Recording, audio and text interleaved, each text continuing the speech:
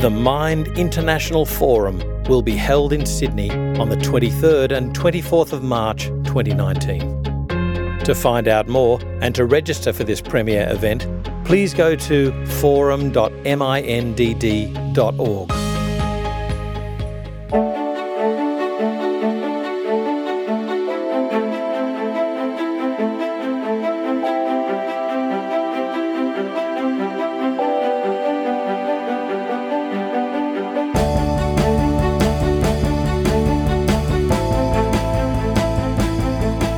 This is FX Medicine. I'm Andrew Whitfield Cook.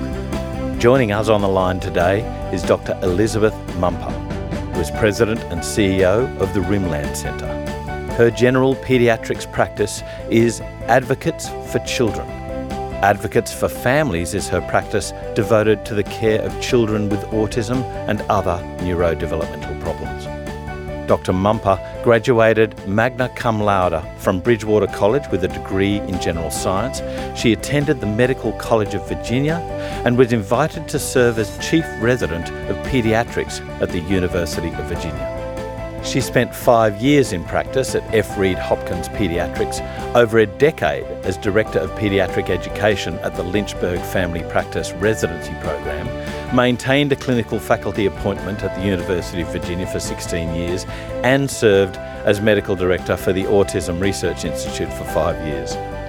Dr. Mumper has conducted clinical research at the Rimland Centre and published 5 peer-reviewed articles in the medical literature. Dr. Mumper is also a scientific advisory board member of the Mind Foundation, a not-for-profit organisation helping those with conditions which often affect the mind, so all profits go back to more support and education for families. Welcome to FX Medicine, Dr. Elizabeth Mumper. How are you? I am doing great, Andrew, and I really appreciate the opportunity to talk with you all today. Thank you. And I've got to say, it's our honour for your dedication to the kids and the families who suffer from neurodevelopmental problems. So thank you for spending your time with us. Can I just go back into your past? And you've received numerous awards, one of which was Woman of the Year. Tell us about that. So that award was for Central Virginia. So I wasn't Woman of the Year for the world, but it was in recognition of my work in Virginia. I was involved in a bicycle helmet campaign many years ago. I was a teacher who was highly ranked at the residency program where I taught, and I was doing a lot of work in the community with domestic violence and child abuse at that time. So I got that award just as I was getting sucked into the autism epidemic.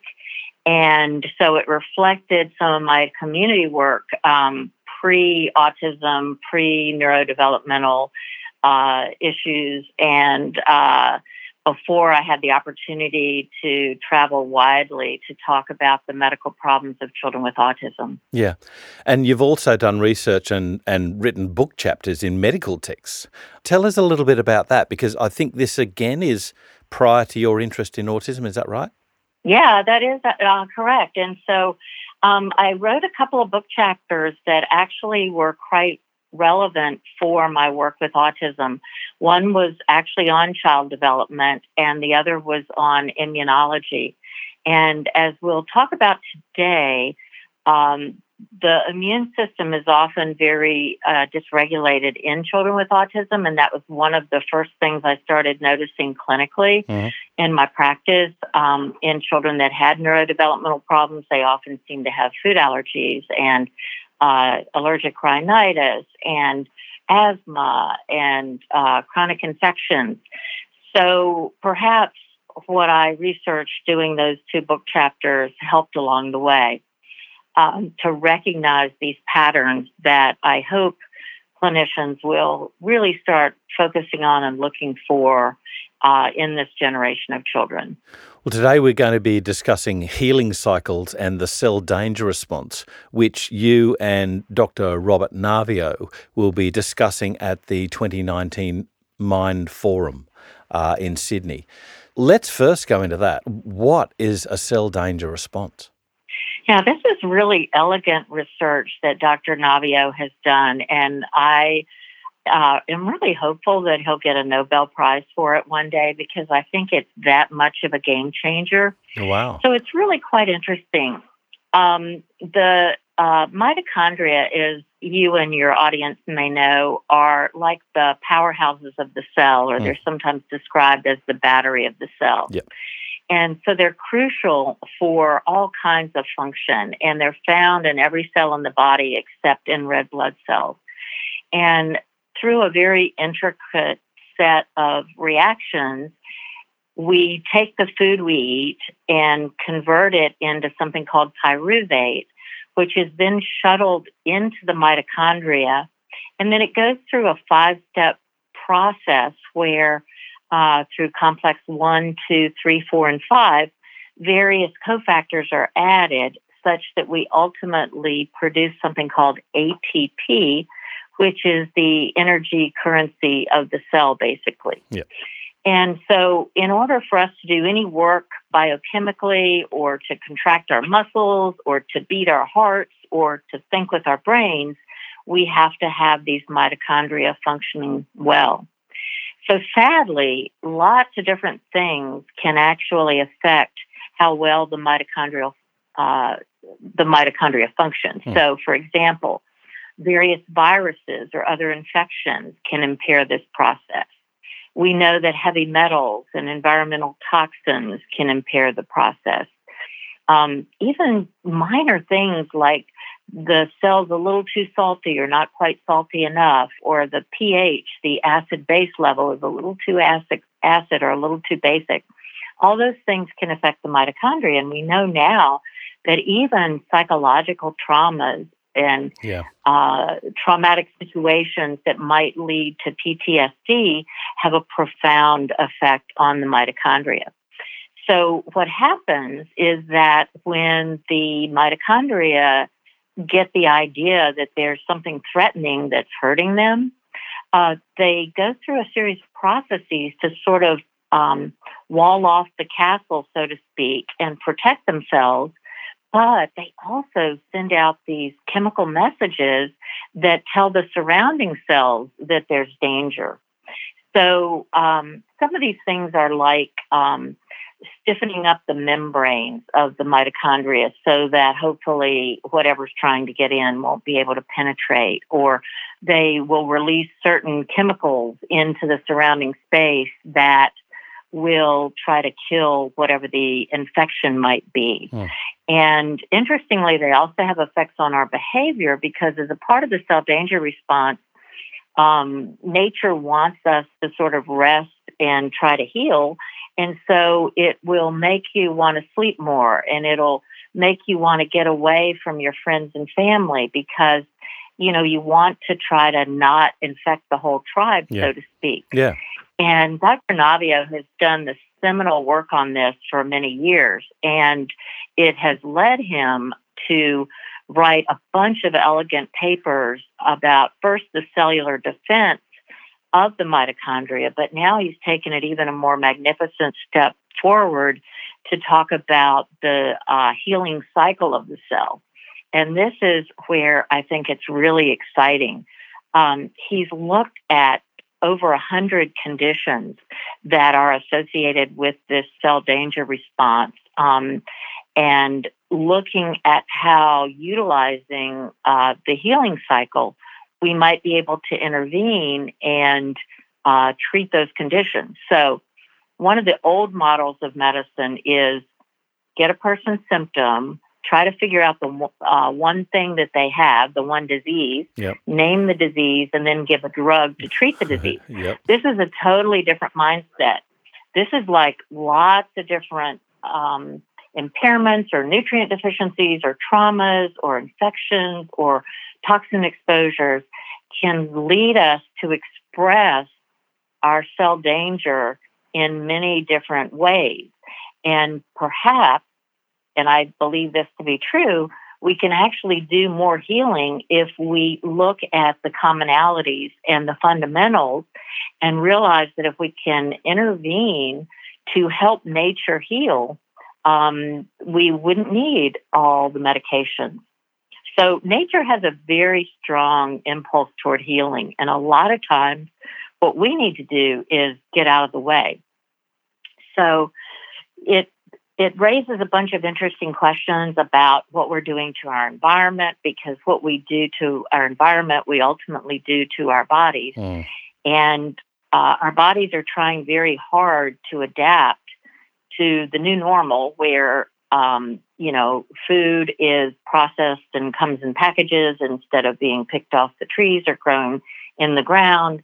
And we have so much air pollution, and people are just exposed to so many chemicals that we were never really created or evolved to handle. So we have to figure out a way to let nature do her thing. And a simple way to look at it is, after we take complex histories on patients, to try to figure out a way to see what they're getting that might be bad for their cell healing cycle, or what they need to get as a nutrient to help move that cycle forward. So in a nutshell, that's the constellation of what we'll be talking about in Sydney. So the cell danger response, is that equivalent to sickness syndrome, where, you get inflamed interleukin 1B, you get the feelings of a cold, you want to retreat, you just want to rest, you want a darkened room, you want to shy away, you don't want to be partying all night. Is that the same? Yeah, I would think of it as the cell danger response leads you to do all those things that you mentioned. Yes, exactly. Dr. Navio, can you tell us a little bit about the background of this man, and also can you tell us a little bit about what his research has found? So he is one of these amazing people who is extraordinarily brilliant and yet the nicest guy you'd ever want to meet. He has a number of clinical appointments at the University of California in San Diego, and is widely recognized as a wonderful geneticist, specifically with metabolic genetics, which has to do with various enzyme deficiencies and metabolic problems that lead people to express certain genetic syndromes. He also is a foremost clinician and researcher in the area of mitochondrial research. And I visited his lab, and he has done a lot of elegant work on, for example, the earthworm, to help him elucidate some of the work related to mitochondrial function and the things that he can find out about how mitochondria adapt to environmental changes. So one of the things I love about Bob is that he can take something that's incredibly complex and use amazing analogies so that it becomes very easy to understand. So he has gotten sucked into the autism vortex also, and has been attending the Autism Research Institute think tanks for a number of years. And he has done a pilot study that has shown significant reversal of so-called autistic type symptoms with a drug called Suramin, which is an old medication that was used for African sleeping sickness. Oh. And he repurposed it in these children with autism because he recognized that it worked on these very fundamental, what are called purogenic signaling systems, and very fundamentally affected the cell danger response. So again, this is going very much upstream and trying to treat the root cause of these children's problems, and not just, give Risperdal because their behavior is bad, and give another medication to help them sleep at night, and another medication to help them not hit the teachers. It's so elegant to try to go back to the root causes. So that work is going to expand into phase 2 and phase 3 trials. It's a long and frustrating process for the parents of the world who have children with autism, because research done well that's going to lead to, widespread adaptation of whatever the therapy might be.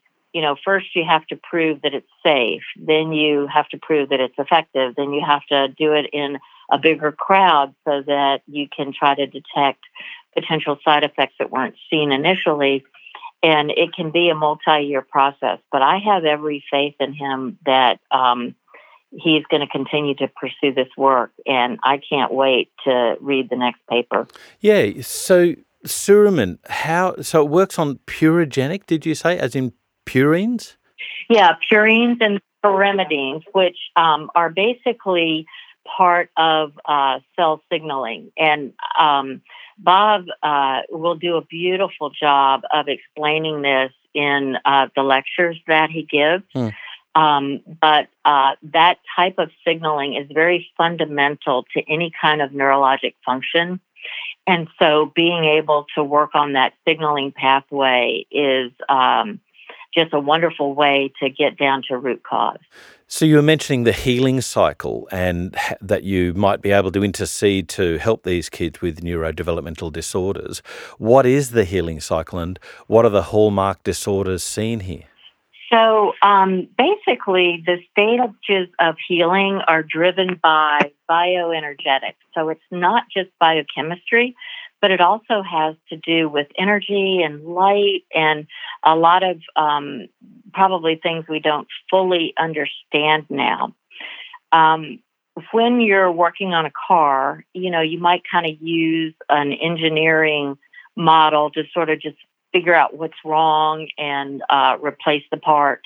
But with humans and animals, we have to look at systems biology, which means there are lots of different metabolic differences, hundreds of gene mutations, and hundreds of measurable analytes that are related to various types of chronic disease. So basically, nature goes through this healing cycle and goes through kind of a reboot of the various pathways and then attempts to reintegrate the cell and reestablish function. So when Dr. Navio lectures, he'll talk about the cellular defense response, 1 going to 2, 1 and going to 3, as different parts of the healing cycle.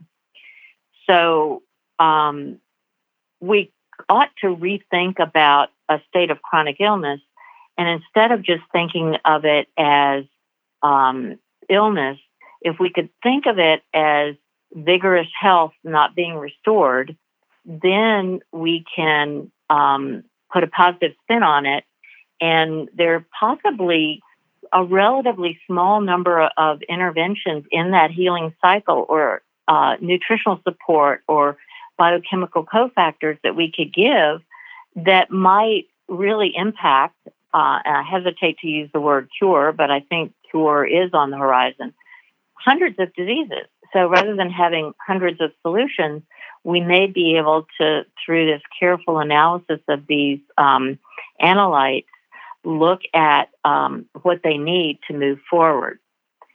So cells are always in different states of function. Yep. And with chronic illness, it's sort of self-sustaining. It's like a vicious cycle. And we talk about wanting to turn the vicious cycle into more of a victorious cycle. Nice. So healing can be self-sustaining if it's just not blocked. So part of this is getting rid of the roadblocks. But there's got to be a stage where the mitochondria becomes so dysfunctional that your body just says, you know what, you're too oxidized, you're too damaged, we're going to tear you down and start again. Is this where is this where the cell danger response can cause both fatigue and hyperexcitability, like depending on what's happening with the mitochondria? So you're talking about a process of essentially cellular suicide, which is an important adaptive response. So you're exactly right. At some point when the cell is damaged beyond repair, what it wants to do for the good of the rest of the body and its neighboring cells is to commit suicide. And there are a number of triggers or messages that give the mitochondria that signal that it's time for them to sacrifice themselves for the greater good. Yeah. So the interesting thing about that is that we now know that there are a number of ways that we can increase what's called mitochondrial biogenesis, meaning helping you make new mitochondria. Mm-hmm. So I'll mention just a couple of those. One that's getting some interest lately is the idea of intermittent fasting, because mitochondria like periods where they aren't having to process food 24/7. And unfortunately in America, we have, very bad eating habits where we have 24/7 access to food, and people, if they can't sleep, are getting up in the middle of the night and making themselves snacks. But we know that the mitochondria really like these periods of fasting. The other thing they really like is exercise. And so when you do vigorous exercise, you help generate something called brain-derived neurotrophic factor, Mm-hmm. and you give your mitochondria a boost also. And then there are other things that help you build new mitochondria, like hyperbaric oxygen therapy, where you're giving concentrated oxygen under pressure that diffuses into the plasma. So you can actually get to places in the body with the plasma, which can diffuse pretty much everywhere, as opposed to only depending on your red blood cells, which aren't going to be able to deliver oxygen if there's blockages like strokes or plaques, for example. So self-suicide and then making new mitochondria is a big piece of this. So you're exactly right that mitochondrial dysfunction is highly implicated in things like chronic fatigue syndrome, but also in certain hyper-agitated states, especially those having to do with the imbalance between glutamate and GABA. So briefly, glutamate and GABA should be in kind of a balance in our brain. Mm-hmm. But if you get high glutamate, you tend to be agitated or hyperactive. You need a certain amount of glutamate to be able to be awake enough and alert enough to be able to think well. But when you get too much, like in someone who's drinking a lot of diet sodas with aspartame in them or other MSG products that make too much glutamate, then you'll have that hyperexcitability.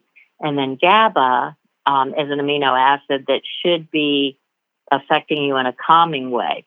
So this GABA and glutamate balance is something that's going to promote good mitochondrial function in the organism. Okay, so you've got two phases here of the mitochondria, one where you can heal it, one where your body's going to tear it down, start again, create an apoptotic or autophagy situation, autophagic situation. So how do you as a clinician know where you're headed here? Do you just do the general things of exercise and intermittent fasting and good rest and avoiding the high glucose type foods so that you're not getting a hyperexcitability and let the body manage that? Or do you have a phase sort of thing where you say, listen, your symptoms are more indicative of your mitochondria being able to be repaired, so we'll go that way, or your symptoms are more indicative of an apoptotic situation being imminent, so we need to look after you in a different way?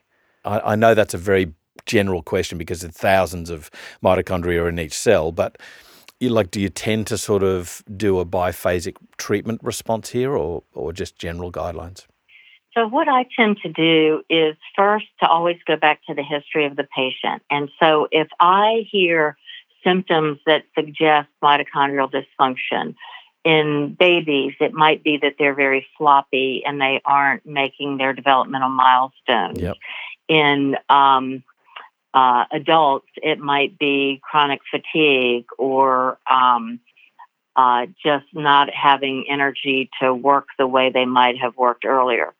So the first piece of it is to figure out if there is indeed mitochondrial dysfunction, which you can do through lab testing, and then try to figure out what it is that's blocking that function and take it away if you can, or treat it if you can. So, for example, chronic tick-borne diseases might ultimately lead to mitochondrial dysfunction. Profound nutritional deficiencies might ultimately lead to mitochondrial dysfunction. Various bad infections might lead to mitochondrial dysfunction. Traumatic situations or experiences might have a bad impact on the mitochondria. So once you've identified that those are the symptoms, then I would go about getting rid of whatever blocks you can, but also providing whatever support to the mitochondria that you might need to give. So, for example, you might want to give certain nutrients. Famously, the B vitamins, particularly riboflavin and niacin, are important for the mitochondria to use as part of the process where it goes from complex 1 to complex 5 and get the process started. CoQ10, which you can get as a supplement, will help with complex 3 action in the mitochondria and, again, move it forward. Oxygen and vitamin C are both needed for the mitochondria, so you can look at ways to oxygenate or hyperoxygenate the cells and ensure adequate doses of vitamin C. With regards to sort of throwing up our hands and saying, your mitochondria are dying, we're just going to let that happen. I don't tend to do that. I feel like the body is the only one, or the cell is the only one that really gets to pull the trigger on that apoptotic pathway. So our job is to give the body what it needs and honestly let it sort it out in terms of once that process has gone on too long, it can decide which cells to destroy. Yeah. Mitochondria can benefit from a stressful stimulus as long as it's short term to sort of kickstart them back into normality. Yeah. So as long as you give that short term rather than chronic, I guess the issue is you got to be mindful to take away the chronic stuff. Yes. And a good example is people with chronic fatigue that really don't have much energy to exercise. But even just a few minutes of exercise or movement and a little bit of mitochondrial stressing is actually good in that situation. Another example is hyperbaric oxygen therapy, which we know in and of itself is going to initially cause a little bit of oxidative stress, but then you awake some of the adaptive mechanisms and go on to get the benefit. So you're exactly right on that point. Okay. What are the main ways, though, in which our bodies normally cope with cell danger signals? And I guess you've discussed some ways in which we can intervene to address inadequate recovery, but when somebody's really failing, what do you need to do? How do you need to intercede? Okay. So when the body perceives itself to be under danger, one of the things the mitochondria do is shift the metabolism so that whatever the dangerous source is, like, for example, a virus or a bacteria, can't hijack the cellular materials for their own purposes. It also, and I think I mentioned this earlier, stiffens the cell membrane so that it limits access to from the pathogen into the cell. It also sends out some antiviral and antibacterial chemicals all around the cell to try to protect the surrounding cellular buddies. And it tries to alter gene expression in ways that will be protective for the host. It warns neighboring cells that they're under danger, and then we've talked about how it alters the behavior of the host to have more of a sick behavior to facilitate healing and not spread to other people. Now, when people haven't been recovering well, I like to look at very fundamental back to basics kinds of approaches. So when you look at a complex histories, there's a number of areas of lifestyle medicine that you need to look at. One, obviously, is nutrition, good sleep, movement and exercise, fostering resilience in the patient, and being able to handle stress. So that gives us 5 pillars to work on, no matter what the chronic condition is. So we would go first to nutrition. We often start with the diet. People's eating habits are challenging to change, but probably one of the most important things we can do. We know that if you track all-cause mortality from all kinds of diseases, the thing that really correlates with less risk is the number of servings of fruits and vegetables. So one way you can intervene in all chronic illness is to see if you can get your patient to do 3 green vegetables a day, 3 colored vegetables a day, and 3 sulfury vegetables like onions and fennel, which will help the detoxification system. You mentioned, avoiding sugar, avoiding preservatives, eating whole foods. There are a variety of diets that are specifically good for specific situations. For example, in someone that has a lot of gastrointestinal inflammation, you may want to use the specific carbohydrate diet because that's been shown to be very effective to heal gut inflammation. There may be other situations where you would do a gluten-free diet or a casein-free diet or an anti-inflammatory diet in which you avoid foods such as nightshades that will trigger autoimmunity and inflammation in some people. So food and nutrition is what I would characterize as the first pillar. The second thing you can do for pretty much any condition is to work on sleep. There's new research actually from my alma mater, from the University of Virginia in the last 2 years, that has shown us that we actually have a lymphatic system in our brain. It's called glymphatics. And for many years, we didn't know about this. Yes. But now we know that when we sleep, our brain cells actually shrink a little bit, and this fluid washes over them, and it essentially helps you take out the trash. So one of the problems with people that have PTSD or chronic fatigue or chronic pain syndromes is that their sleep is so disrupted that they can't do that taking out the trash every night. And that makes them more susceptible to, getting stuck in one of those vicious cycles where they can't get rid of whatever toxin it is that's making them worse. So there are lots of strategies to promote sleep that clinicians can use to help with that. Exercise is another important thing.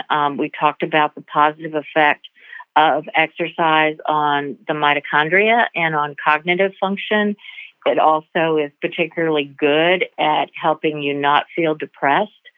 So, these things that I'm mentioning, like cognitive decline and depression and fatigue, these are all signs that our mitochondria aren't functioning appropriately and that we may be locked in a maladaptive phase of the cell healing cycle. So attention to exercise or movement is important. And then stress management and cultivating resiliency are other ways where you can have a global effect on multiple different conditions. Yep. So, for our children, we want to have them in a nurturing environment where they know that people love them and their basic needs are met, but also that they feel safe and can share things emotionally.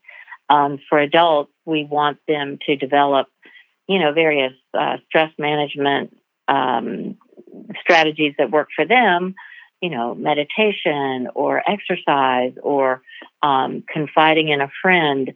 Whatever it is that works for them is going to, again, give the body some of what it needs in order to get unlocked from the block in the cell healing cycle. So those lifestyle pillars will work for everybody. And we just have to do a little work to fine-tune the different recommendations. Yeah. So just speaking about kids with neurodevelopmental issues, autism, ASD, ADHD, all that sort of thing, where a trigger, whether it be a noise, whether it be a child bullying them, some trigger for them, and they tend to explode. It's like it's an impulse. It's immediate. It's very forceful at times. How do I say the word train? How do you teach them to react in a different way once they've sort of, the initial, call it primordial response would be to explode, but how do you train them to say, okay, we need to do this rather than, hit back or lash out or throw chairs? Right. So one of the things you're addressing is the very fundamental state of the child, and many children in autism tend to be in what we would call sympathetic overdrive. Right. That basically means that they live in sort of fight or flight mode most of the time. And there are a number of ways you can improve the parasympathetic response. So let me mention a couple of those. So sympathetic is fight or flight or flee. Mm-hmm. Parasympathetic is rest and digest. And we want them to spend more time resting and digesting and being able to cuddle on the sofa with their parents and be open to learning things. Mm-hmm. So parasympathetic tone is improved by any kind of deep pressure. So we will build into the child's day the parents giving them deep hugs. Some kids use weighted blankets or weighted vests. Another thing that promotes parasympathetic tone is repetitive movement, like swinging or trampolining. And so many kids find that if they incorporate that into their day, they will be calmer. And the other thing that we work on is the vagus nerve. Yeah. So the vagus nerve is the wandering nerve that goes through all parts of the body. And easy test to look for how well the vagus nerve works is to have the child open their mouth and say, ah. And if the uvula, which is that little thing that hangs down the back of your throat in cartoons, deviates to the right or to the left, that's a quick and dirty sign that the vagus nerve is not working well. Okay. Yeah. Constipation is another very classic sign of vagal nerve dysfunction. So we can use various types of allied health professionals like chiropractors to help us work on the vagal nerve tone through their manipulations and massages and such. We know that massage is good at getting you into parasympathetic tone, but we also now know that it's good for mitochondrial biogenesis also. So a massage might put you into parasympathetic tone and also give you more mitochondria. So that's a good way to go. Yeah. So I would say the first thing is to, address getting them into parasympathetic tone before you try to train them. It's very hard to train a kid not to have a rage attack when they're in the middle of having a rage attack. Yep. So we get them into parasympathetic tone, and then we work on giving them information like, you can feel whatever it is you want to feel. Your feelings are legitimate, but we can't allow you to hurt yourself or other people. Yep. So we're going to work on ways to, get out of that. Yeah. The other thing I wanted to mention about, kids going off at the drop of a hat is what I perceive to be a very widespread deficiency in magnesium. Magnesium should be in our vegetables, but we've over-fertilized the soil with phosphate and potassium, which compete with magnesium. So in my area, Thomas Jefferson had a home just a few miles from here, and he grew lots of vegetables that were very magnesium rich. Mm. Now we don't have that much magnesium in our vegetables, so magnesium is good for calming the neurologic system. So if you've got a chronic magnesium deficit, you're likely to have things like tics or twitches or anxiety, but you're also likely to be quick to anger and to have less ability to dampen down those feelings of rage. So we tend to push magnesium doses for various reasons.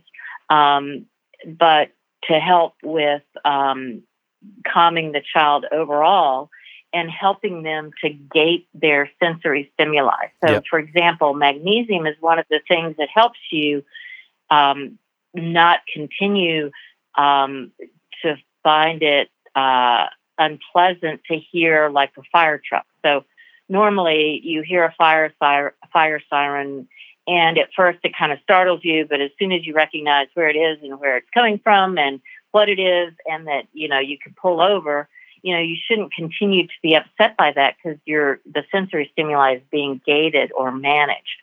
So magnesium really helps with the kids where, as you say, a sudden loud noise or somebody scaring them might put them into fight or flight. There's also a little bit of a SNP, a single nucleotide polymorphism called COMT, catecholamine O-methyltransferase. It's an enzyme that has an important function in helping us break down epinephrine and norepinephrine, which are the messages of danger, danger, something bad's happening, and it makes your heart rate go up, and it makes your pupils dilate, and it makes you ready to either run or fight. So in people that have that particular genetic variation, they are not going to break down those excitatory neurotransmitters as fast as other people would. In fact, it may last as long as 4 times as long. So, if we get startled, we might realize who's coming and only be scared for 3 to 5 seconds. But, kids with that problem may, stay agitated for much longer. Yeah. So methylation support, that sort of thing as well? Exactly. Yep. We work a lot on methylation and folate biochemistry because it's very fundamental for so many downstream body functions. It is fundamentally one of the ways that we regulate our gene expression, and we learn to, make new cells when it's appropriate, and but not make new cells when it's not appropriate, like cancer cells if you have cancer. It also is very important for us to generate normal cell membranes and normal neurotransmitters. And it serves as a gateway to our detoxification pathways, our repair of our gastrointestinal tract, our immune system, as well as our mitochondrial system. So when we do methylation support, we're actually also doing mitochondrial support. Yeah. And that's a big part of the picture. And do you tend to use different forms of magnesium because you haven't just got the muscle relaxing properties? So the favourite forms amongst practitioners are the bisglycinates, the aspartates, that sort of thing. However, you can use the oxides to ease constipation. So once you've got decent doses up, do you tend to use different forms of magnesium when you're helping these kids raise their magnesium levels? Yes, I do. If I've got kids who are constipated, we tend to use magnesium citrate more than you do in Australia, but I know in Australia you use magnesium oxides for that, which is perfectly good. If you've got a child that has chronic diarrhea, we would look at more GI neutral forms. Those would include things like magnesium taurate or magnesium glycinate.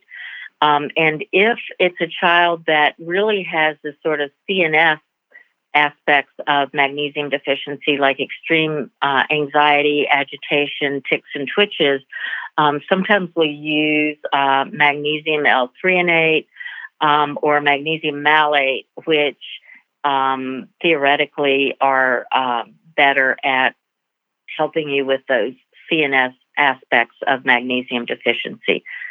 So it's part of the art and science of medicine working together to make those small changes. Yeah. And you were talking earlier about, the cells releasing chemicals to protect itself. One of those chemicals is histamine in the brain, but it's got a counterintuitive action in the brain. So, the cell danger response has been termed the allergy of the brain. And, I would there say, well, why not give an antihistamine?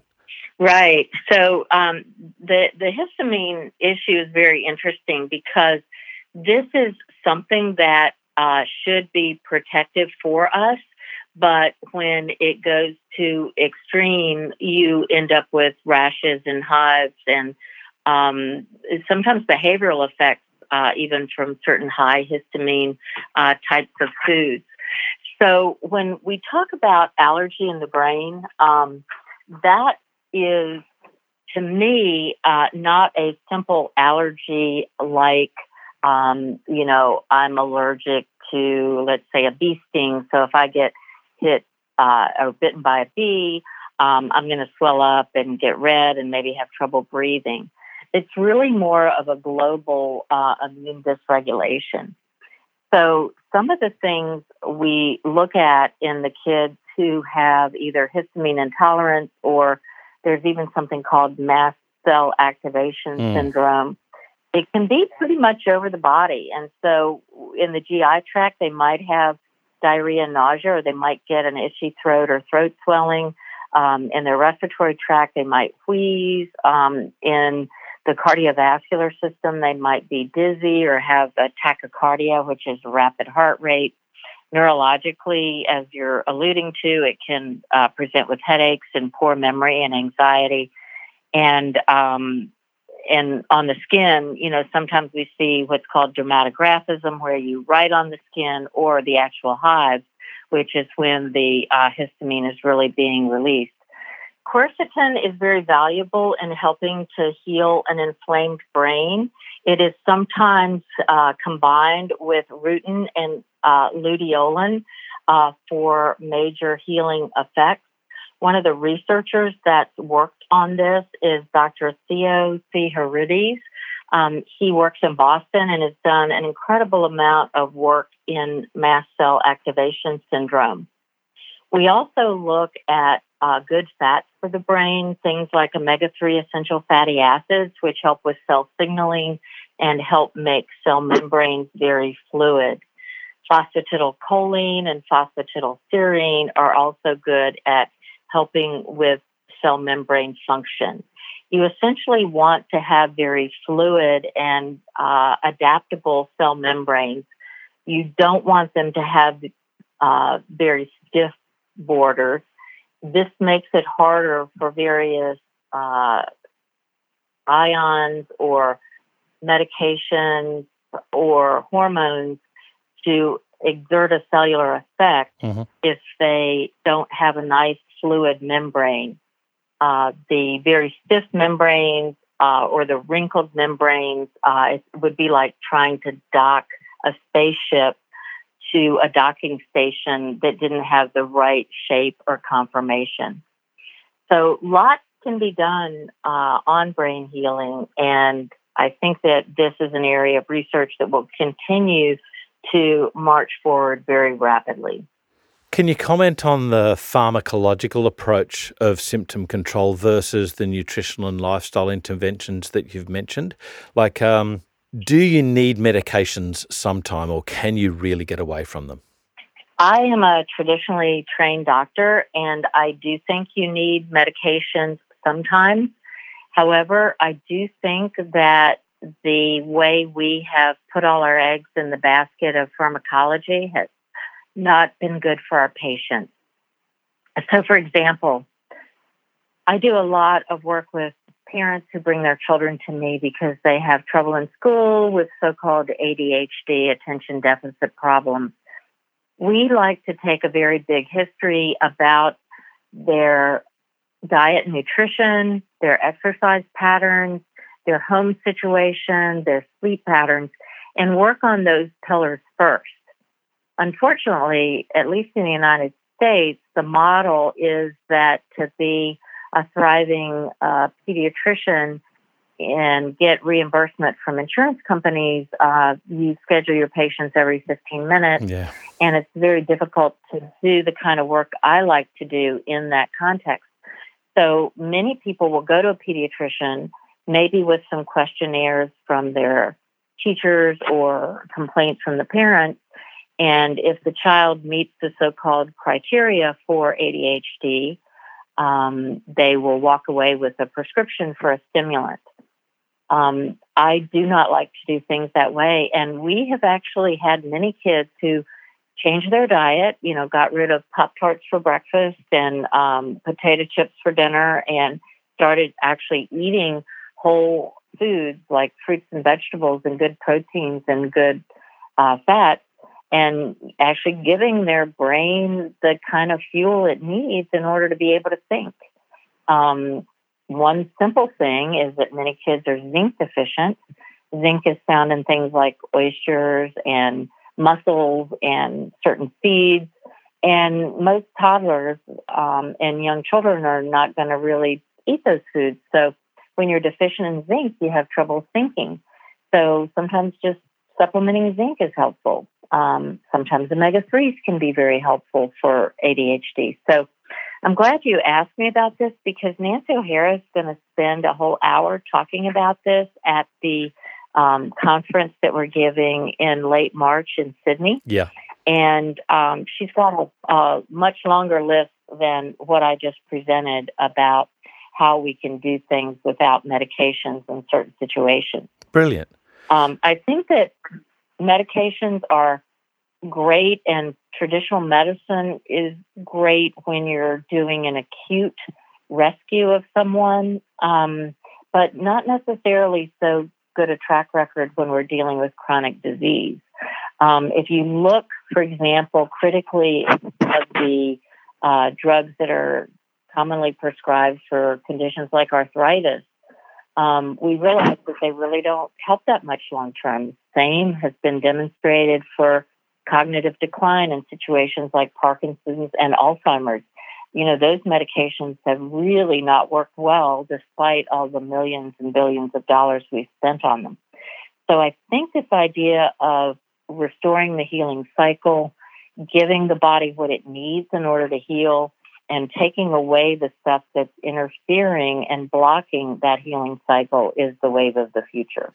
What other topics and diseases will you and Nancy O'Hara and Robert Navio be discussing at the Mind Forum in April 2019? Well, one of the things I'm excited to talk about is migraine headaches in children. In the past, we've looked at a number of medications to treat, but we know now that depending on the ages and stages of the child, that there are different types of presentations for migraine, and certain kids will actually present with more abdominal symptoms than headache symptoms.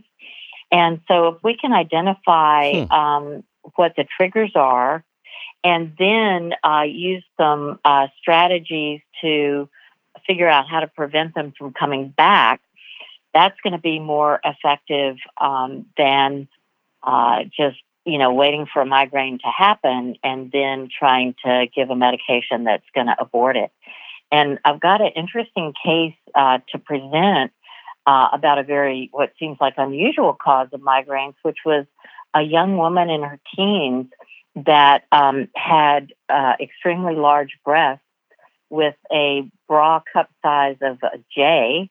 Ooh. And the thing that cured her migraines was breast reduction surgery. Yeah. So Yeah. it just makes you realize, again, how multiple conditions can contribute to a certain, quote, disease or condition. But if you go upstream and deal with the cause, then it makes a big difference. Another thing I'm going to be talking about is cerebral folate deficiency. We know now that many children who have neurodevelopmental problems have autoantibodies against either their folate receptors, either binding or blocking antibodies. And folate is crucially important for brain function. Typically what happens is that we eat folate in the form of dark leafy green vegetables. We have an enzyme that's supposed to convert that into the active form that can go into the methylation cycle and then be ultimately used by the brain and the neurologic system. But some people have an impairment in that enzyme, or they have these blocking or binding antibodies. And if you have cerebral folate deficiency, it can present relatively subtly in infancy with just some developmental delays.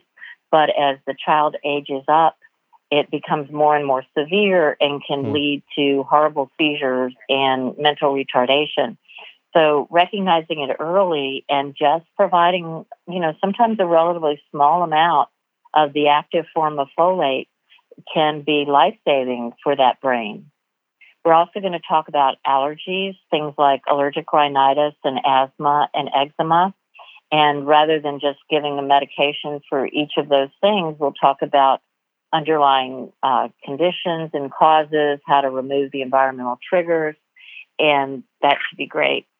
And then Nancy's talking about PANDAS, which is pediatric autoimmune neuropsychiatric syndrome associated with strep. And there's also PANS, which is pediatric acute neuropsychiatric syndrome. Those are both conditions in which the child's behavior is dramatically changed, often very quickly, as a result of certain infections. So the typical story is, I put my child to bed last night and she seemed fine, and then she woke up this morning and she had acute separation anxiety and she became very OCD, and this is totally unlike her. So we'll talk about that emerging research and what we can do to help the kids. Nancy's also going to talk about some of the things you've been mentioning in terms of chronic infections. And Bob Navia is going to share some of his excellent work on chronic fatigue syndrome and how that all ties in with his work with cell danger response and the healing cycle. And then Nancy's going to talk about Lyme disease. She practices in Connecticut, which is where Lyme disease was originally worked on. And you guys now have it in Australia. And so that'll be very interesting. So we're so excited to come back. First of all, we all love Australia. But secondly, we find that your clinicians are so bright and so dedicated to their patients, and that they're willing to go the extra mile. And so we always learn a lot from the clinicians in Australia when we're brought in as a so-called expert. So can't wait, and very excited. And I hope a lot of people come to take advantage of the opportunity. Absolutely. And indeed, I will urge all clinicians that can make the Mind Forum. It is a beautiful foundation set up by Leslie Embesitz, who has the utmost dedication and care for kids with neurodevelopmental issues. And I've got to say, Liz, that thank you for the accolades to our practitioners, but you know what? It's because of the care and compassion of you and your colleagues that we're able to springboard from that, from what we learned from you. So thank you so much for taking us through. I mean, this is really the tip of the iceberg that we've touched on here. We didn't have enough time to go into anything, which doesn't really give it any credibility. So you really have to dive deep by attending the Mind Forum in 2019. And Liz, I'd love to thank you for sharing your expertise and passion and compassion for these kids and the support of their families today on FX Medicine. And I will tell you that I've learned so much from the families of these children. They're the ones that noticed so many things about their children's symptoms that went on to drive research. So if a clinician listens to the family, we learn a lot from them also. So this work has been very inspiring to me because I see how dedicated these families are, and it makes all of us just want to help in any way we can. Well said. This is FX Medicine. I'm Andrew Whitfield Cook. This podcast was brought to you by the Mind Foundation, that's MINDD, who help practitioners and patients discover and implement effective treatments for metabolic, immunologic, neurologic, digestive and developmental conditions, which often affect the mind.